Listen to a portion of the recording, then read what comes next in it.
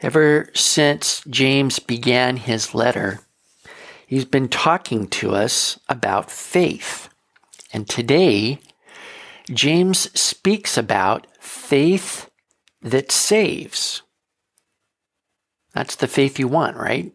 I mean, you don't want a faith that doesn't save. Some people do. Some people want a faith that doesn't make demands upon them. It's easy. You believe X, Y, and Z, and that's what you believe, and it's lovely, and it doesn't affect your life, and who cares? That faith doesn't save you. The faith that does save you is not easy because it makes demands upon your life to respond in a useful, visible, and costly way. Now, anything less than this faith that saves is invisible, it's powerless, it's insensitive, and it's dead. Only faith in Jesus that is put into practice saves. So we're reading in James chapter 2 from verse 14. What does it profit, my brethren, if someone says he has faith but does not have works? Can faith save him? If a brother or sister is naked and destitute of daily food, and one of you says to them, "Depart in peace, be warmed and filled," but you do not give them the things which are needed for the body, what does it profit? Thus also faith by itself, if it does not have works, is dead. But someone will say, "You have faith, and I have works." Show me your faith without your works, and I will show you my faith by my works. You believe that there is one God. You do well. Even the demons believe and tremble. But do you want to know, O foolish man, that faith without works is dead? Was not Abraham our father justified by works when he offered Isaac his son on the altar? Do you see that faith was working together with his works, and by works, faith was made perfect? And the scripture was fulfilled, which says, Abraham believed God, and it was accounted to him for righteousness. And he was called the friend of God. You see then that a man is justified by works and not by faith only. Likewise, was not Rahab the harlot also justified by works when she received the messengers and sent them out another way? For as the body without the spirit is dead, so faith without works is dead also. So we begin with verse 14, where James says faith is useful because it produces good works. You have to ask, what are works? What is James referring to when he says you need works? They are the results of believing Jesus. Faith begins by hearing the word of God. This is what God says. This is what he is saying to you. You believe that it is God speaking. And then you act upon it because you believe that's what God is saying. So you hear the word of God. You say, oh my goodness, that's God. And then you respond to it. It begins with the gospel and our response to that. Jesus is the Son of God who died for our sins, and he rose again from the dead. He's coming to the earth again to judge in righteousness. Now, the response to this word of God is that we're to turn from our own way, receive Jesus as our Lord and Savior, and flee from the wrath to come. And then we are to be doing what God wants, not what we want. James has just talked about this with the royal law of liberty. In everything, therefore, treat people the same way you want them to treat you, for this is the law and the prophets. That's what Jesus said in the Sermon on the Mount. And it's because we believe the Word of God that we do these things. So James brings up this situation. A fellow believer, a brother or sister, doesn't have clothing, doesn't have daily food. And Paul says in Galatians 6, verse 10, so then, while we have opportunity, let us do good to all people, and especially to those who are of the household of faith. So this is useful for everybody. Obviously, it's useful to that brother or sister who doesn't have the food and the clothing. It relieves physical suffering. It relieves mental stress, worry, shame. But it's also useful for the one who gives that food and clothing. Paul wrote to the church in Corinth about this offering that he was collecting for the poor believers in Jerusalem. And he says about this in 2 Corinthians chapter 8, for this is not for the ease of others and for your affliction, but by way of equality. At this present time, your abundance being a supply for their need, so that their abundance also may become a supply for your need, that there may be equality. Now, what abundance did poor believers in Jerusalem have? And what was the need of the Corinthian church? The Corinthians had a spiritual need to lay up treasures in heaven. And the poor believers in Jerusalem had a supply of opportunity for the need of the Corinthians. So when the believers in Corinth gave to the believers in Jerusalem, it supplied both of their needs. The need of the Corinthians to be fruitful, the need of the believers in Jerusalem for practical necessity. And everybody's need was met. Everybody wins through faith in Jesus being applied practically. But then doing nothing is of no value to anyone. The believer keeps on suffering, and you keep your money or your clothing or your food or whatever, and you'll use it eventually, but you miss on an opportunity to lay up treasure in heaven. Now, what's going to happen when you get there? What's going to be waiting for you when you go to stand before Jesus? And James asks this really uncomfortable question. Can that kind of faith save you? And the expected answer in the original language is no, it cannot save you. So faith is good because it's useful to everybody, to others and to myself. Now, in verse 17, he says, if faith is by itself, it's dead. And that's not good. Faith is supposed to be alive. Now, I looked up in the dictionary the definition of dead. And I was surprised and interested. There are words associated with dead.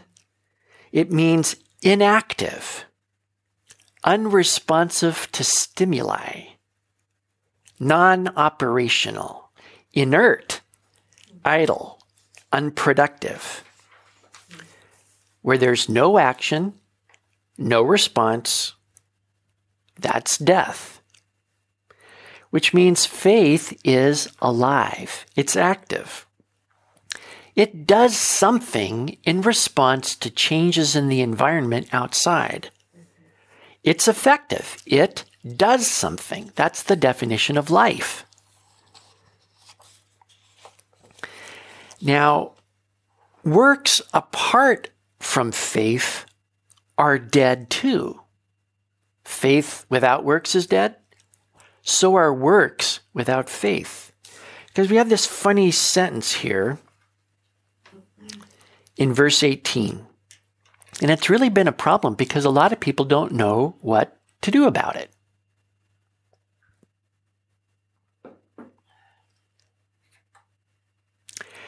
That is, they say, you have faith and I have works.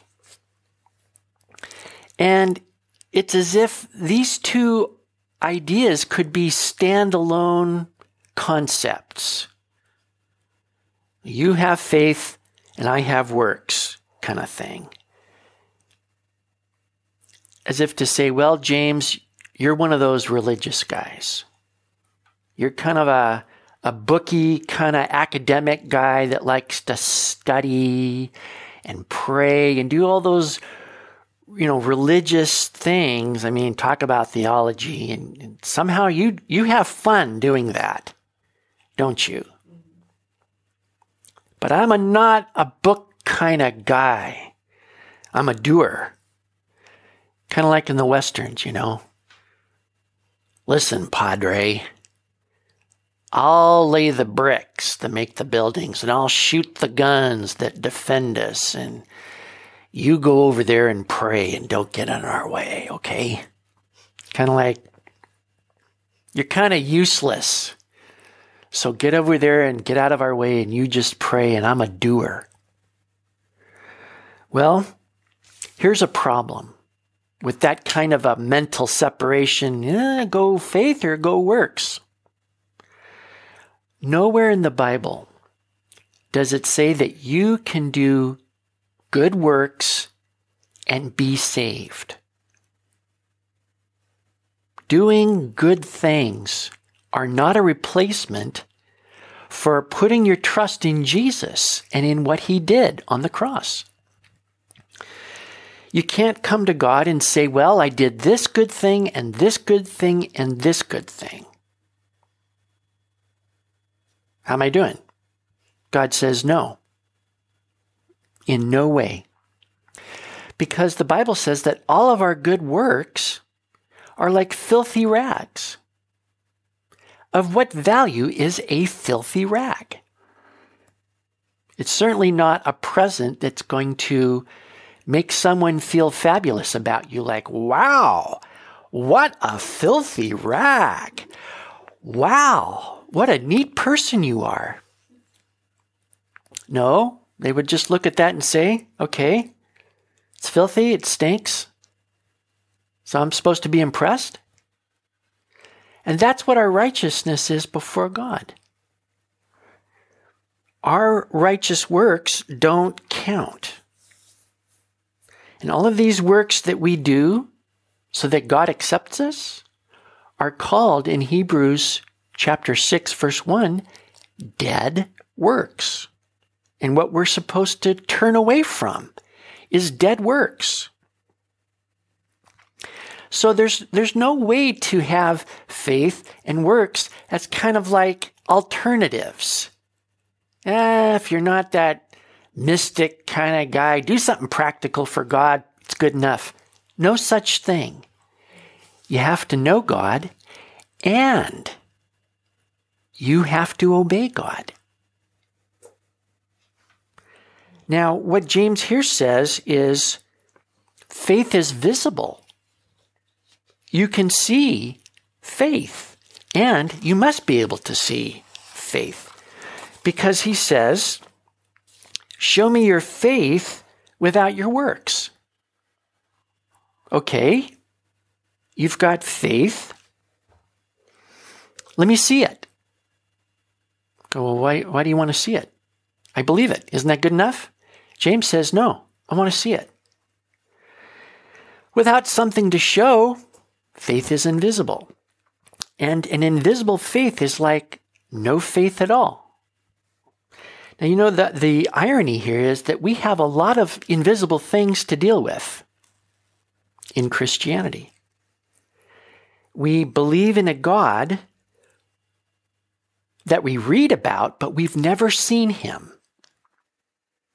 We believe that Jesus died for our sins and rose again from the dead. We've never seen him.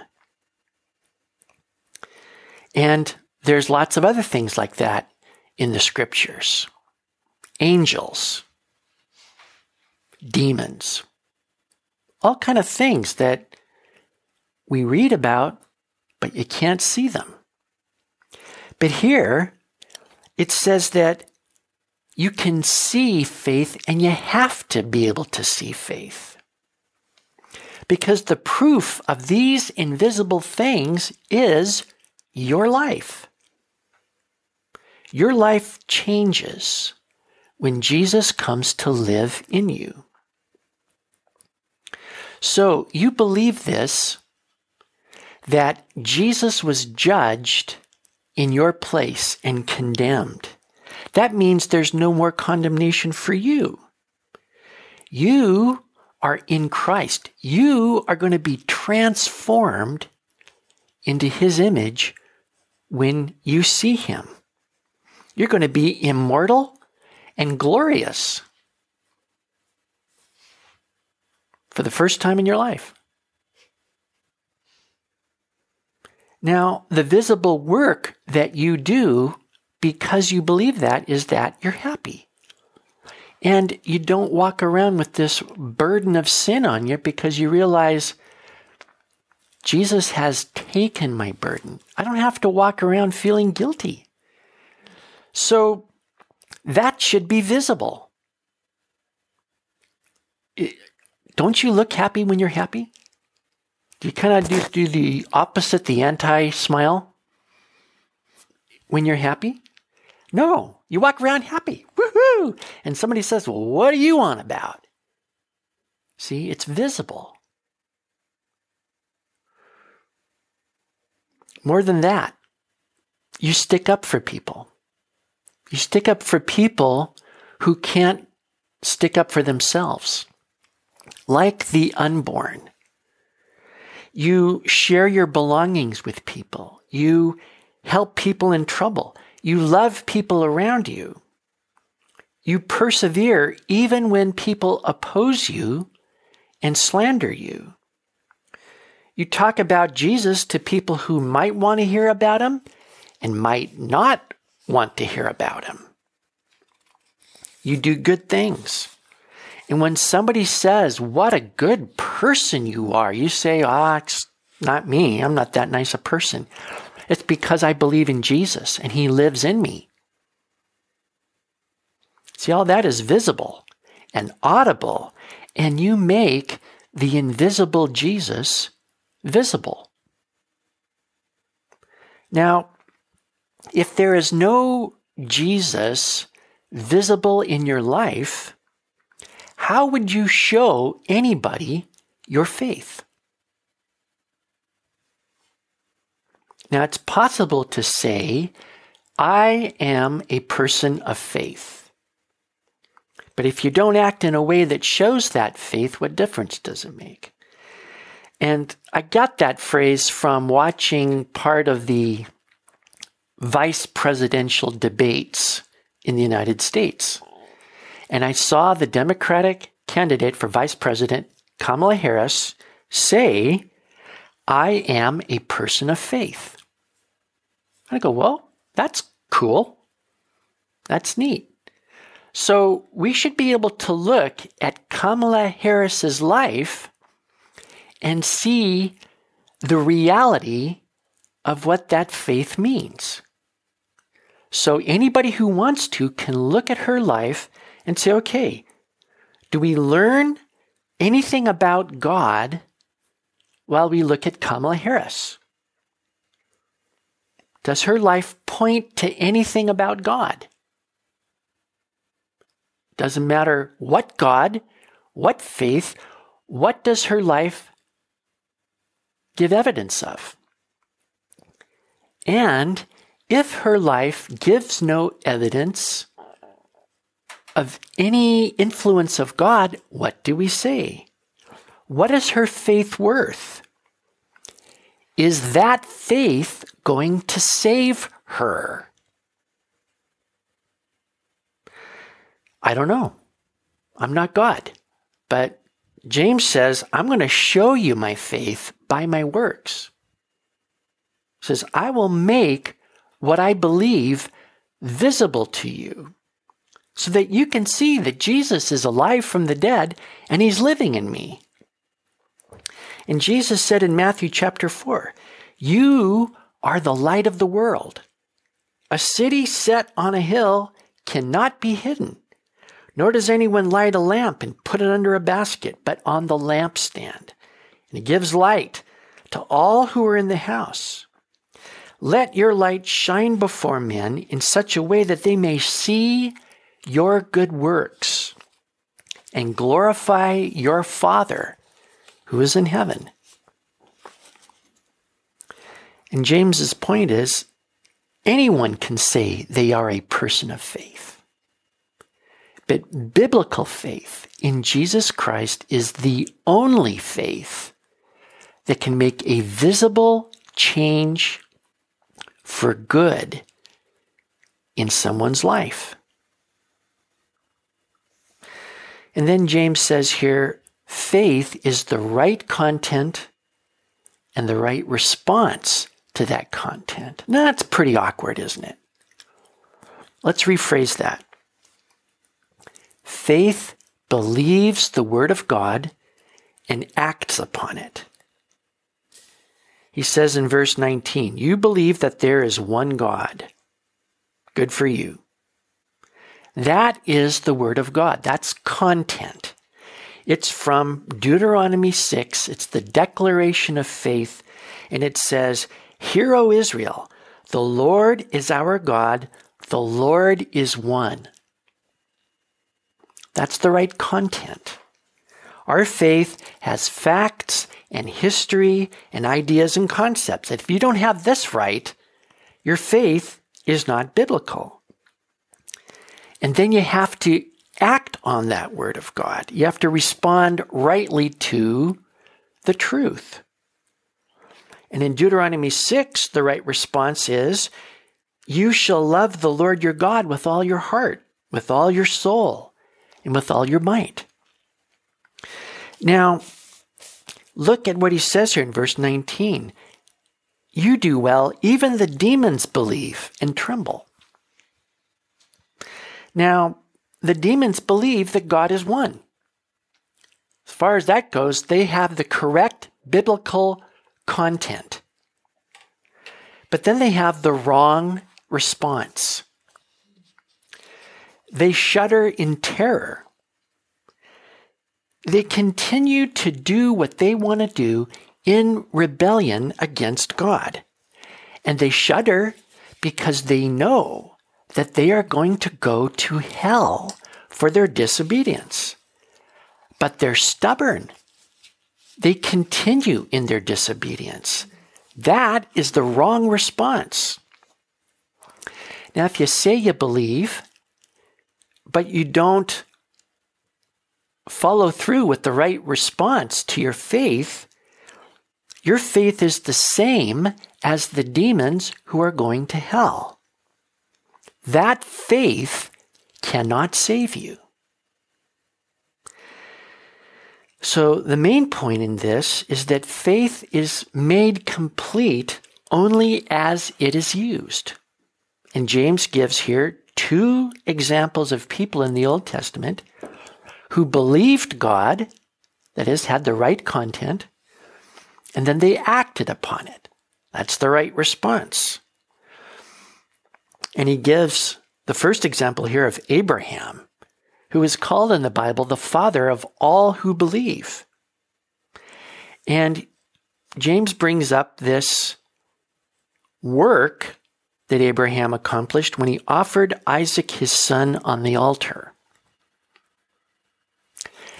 Now, let me just say here that this is in response to the word of God. God said, I want you to take your son, your only son whom you love, and offer him as a sacrifice to me on the place that I will show you. No sane parent would ever say, I'm going to do a good work for God. I tell you what, I'm going to take little Billy and I'm going to sacrifice him and burn him on a rock to God. That's crazy. This was done only in response to the word of God. Abraham heard that word and he knew that it was God speaking and he acted upon it. Now, what needs to be said is that this is not the first time that the word of God ever came to Abraham, and it's not the first time he ever responded to it. You know, the word of the Lord came to Abraham while he was in Ur of the Chaldees in Mesopotamia, saying, I want you to leave everything and go to a place that I'll show you. And when Abraham finally did obey God, and it took a while, then he says, I'm going to give you this land, and I'm going to give you descendants. And in your seed, all the families of the earth are going to be blessed. Now, Abraham is 75 years old, and he says to God, I don't have a son. How is this going to happen? And God says, come on outside. Look up at the sky. Do you see those stars? Go ahead and count those stars. Your descendants will be more in number than the stars. Now that is where the scripture says in verse 23, Abraham believed God and it was accounted to him for righteousness. That's called justification by faith. Merely believing God's word makes a person righteous before God. Abraham didn't do anything. He believed God. Now, 25 years later, God fulfills his promise and gives Abraham a son. 25 years later. What was Abraham doing for 25 years? Paul says in Romans 4 what he was doing. This is what it says. Without becoming weak in faith, he contemplated his own body, now as good as dead since he was about 100 years old in the deadness of Sarah's womb. Yet, with respect to the promise of God, he did not waver in unbelief, but grew strong in faith, giving glory to God. See, on the basis of what God said, Abraham practiced the outcome of his faith. That is, he says, okay, I'm going to have a son. Thank you, God, for my son.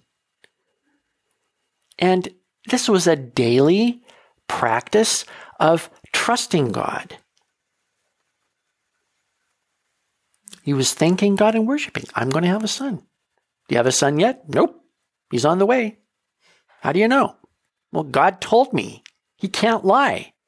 So, yeah, I am getting older. I get that.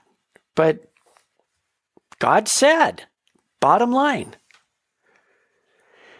So 25 years later, Abraham has a son. Now he offered up Isaac 30 years after that. That's 30 more years of walking with God, listening to God, obeying God.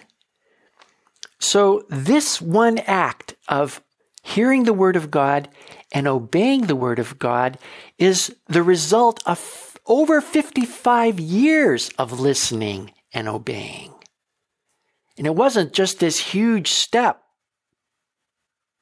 The first step is huge, but it's like, okay, I know God by experience. He promised this son, and I've got this son. And now death can't be the end of him.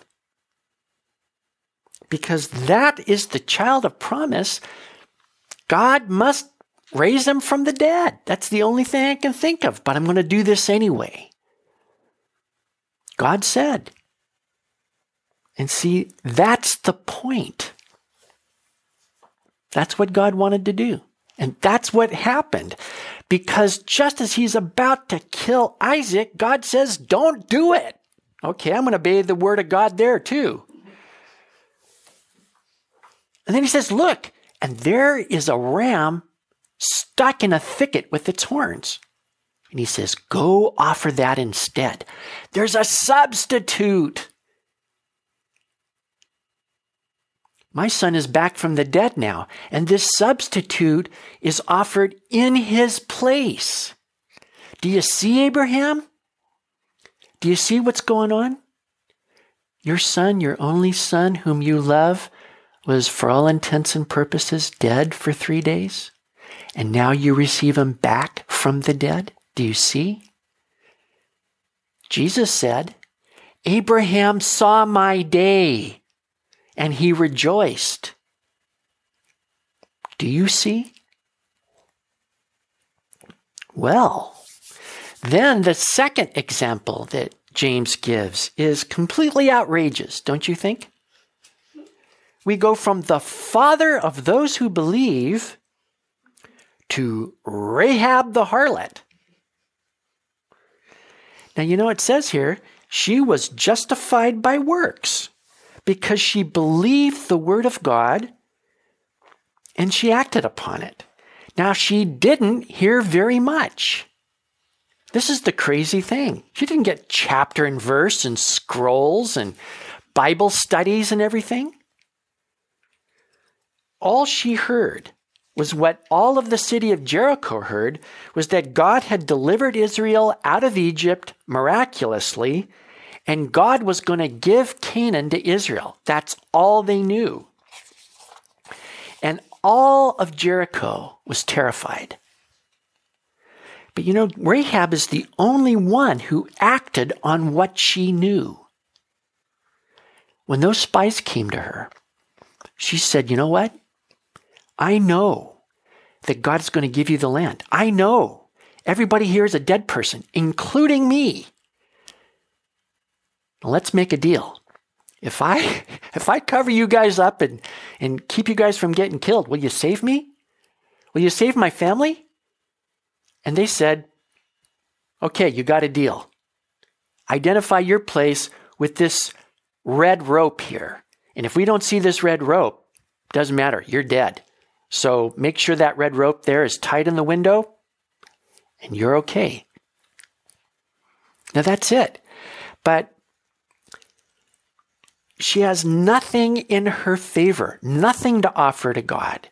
She is not even a man. She's a woman. Let's hear it for female empowerment here. But in this culture, man, she doesn't even count. She's a prostitute on top of that. No job satisfaction here, folks. She's a foreigner, no relation to God's people whatsoever, no promises, no reason for God to save her. She heard a garbled report of what was going to happen. But she believes it. She says, I am a dead person if I don't do something. Now, everybody else in Jericho heard that. She's the only one who acted on it. And because of that, she was saved. Her faith saved her because she acted on it. Now, as you go further in the Bible, you realize who she married. The leader of the tribe of Judah. And then she becomes the great-grandmother of David, king of Israel. And then you read in Matthew chapter 1 that she's in the lineage of the Messiah. That worked out pretty good. Faith acted upon saves. And James says, for as the body without the spirit is dead, so faith without works is dead also. They belong together. If you believe, then you're going to do. And if you don't do, you don't believe. So what is our big problem when it comes to faith? One problem is we don't know what to believe. And the second problem is that we know what to do, but we don't do it. And you think, well,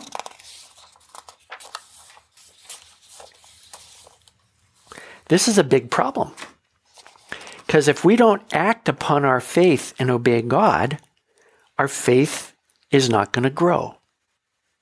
And it's kind of a catch-22, isn't it?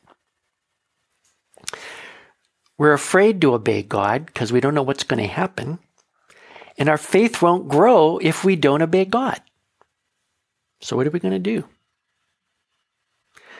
Well, the answer is, and you're not going to like this, I'm sorry. But the answer is, you got to learn what God says and do it anyway. There isn't anything else. Now think of the worst case scenario, right? If God doesn't come through, I'm dead. That's about as bad as it gets, don't you think? Studio audience? I think I killed them. I think they're dead. But that's basically it. And you see that happen in the Bible too, you know. Esther says it. If the king holds out the golden scepter to me, I'm going to live. But if he doesn't, I'm dead. But I'm going to die anyway. So if I die, I die. So think about worst case scenario and then obey God anyway. Maybe you get killed. But here's the amazing thing that's going to happen to you. God does what he says he's going to do. You obey God, then God does his word. And you get to experience the fact that God is really faithful. And you know, nobody starts out as a believer in Jesus, fully formed, fabulous faith. We do it all. Nobody. Because we don't know God. And it's really hard to trust somebody when you don't know them. It's really hard. It's scary. It's weird. But if you know somebody, it's a lot easier to trust him. So what you do is like Abraham. See? God started him off right on the bottom and he says, here's what I want you to do. I want you to look at those stars. Try to count them. That's how many descendants you're going to have. Wow. And now I want you to walk with me. I want you to listen to my voice and I want you to do it. And we're going to do things. And there might be trials. There might be difficulties. You might think, whoa, if I know God, this shouldn't be happening. All those wealth and health guys say that if I have faith, then I'm not going to have any problems. I'm never going to get sick. Life is going to be a gas. Well, those health and faith guys aren't true. Doesn't match up with the Bible. God says we're going to have little difficulties, and you're going to see I'm going to bring you through all of those so that you know I am faithful to my word. You're going to know it by experience. So when the time comes for you to offer up Isaac, you know you can obey me. You can do everything I'm calling you to do because you already know me. And you don't have to have all the details, how it's going to work out. That's God's problem. All you got to do is do the next thing that he's telling you to do. And then you know what? God's going to say, well done. Well done. Now, there's a lot of this in the Bible that's already written out. Already written out. It is clothing those who need clothing and feeding those who need food and giving to those who are in need. And Jesus says, to the extent that you've done this to one of the least of these, my brethren, you have done it unto me. You are laying up those treasures in heaven that will be waiting for you when you get there. You believe God. And you're going to have a visible faith, a useful faith, a living faith, an active faith. Let's pray. Oh, Heavenly Father, James has a way of really convicting us of what we know to be true in our hearts. We know, we believe, but then we don't do, which means we really don't believe and we really don't know. But we do want to come to you and pray that you would teach us the same way you taught Abraham, step at a time. Difficulty after difficulty. To see that it doesn't matter that it's difficult, you're still with. Doesn't matter that it's hard, but you're faithful. And so you're able to overcome all of our difficulties, all of our weakness, all of our fears. You want us to know you. And then you want us to be that light of the world, that city on a hill that cannot be hid. The visible proof that Jesus died for our sins and rose from the dead. Do that in us. Help us to respond to your word, even if we're afraid. Do a great work in us. And for those that don't know you, Lord, I pray that they would know you by doing that first step of surrendering to you and receiving Jesus into their hearts. That's where faith starts. So bring people to do that today. Help them to do the scary thing.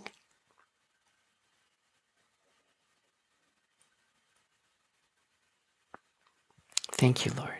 In Jesus' name, amen. So today, go with God, love everybody.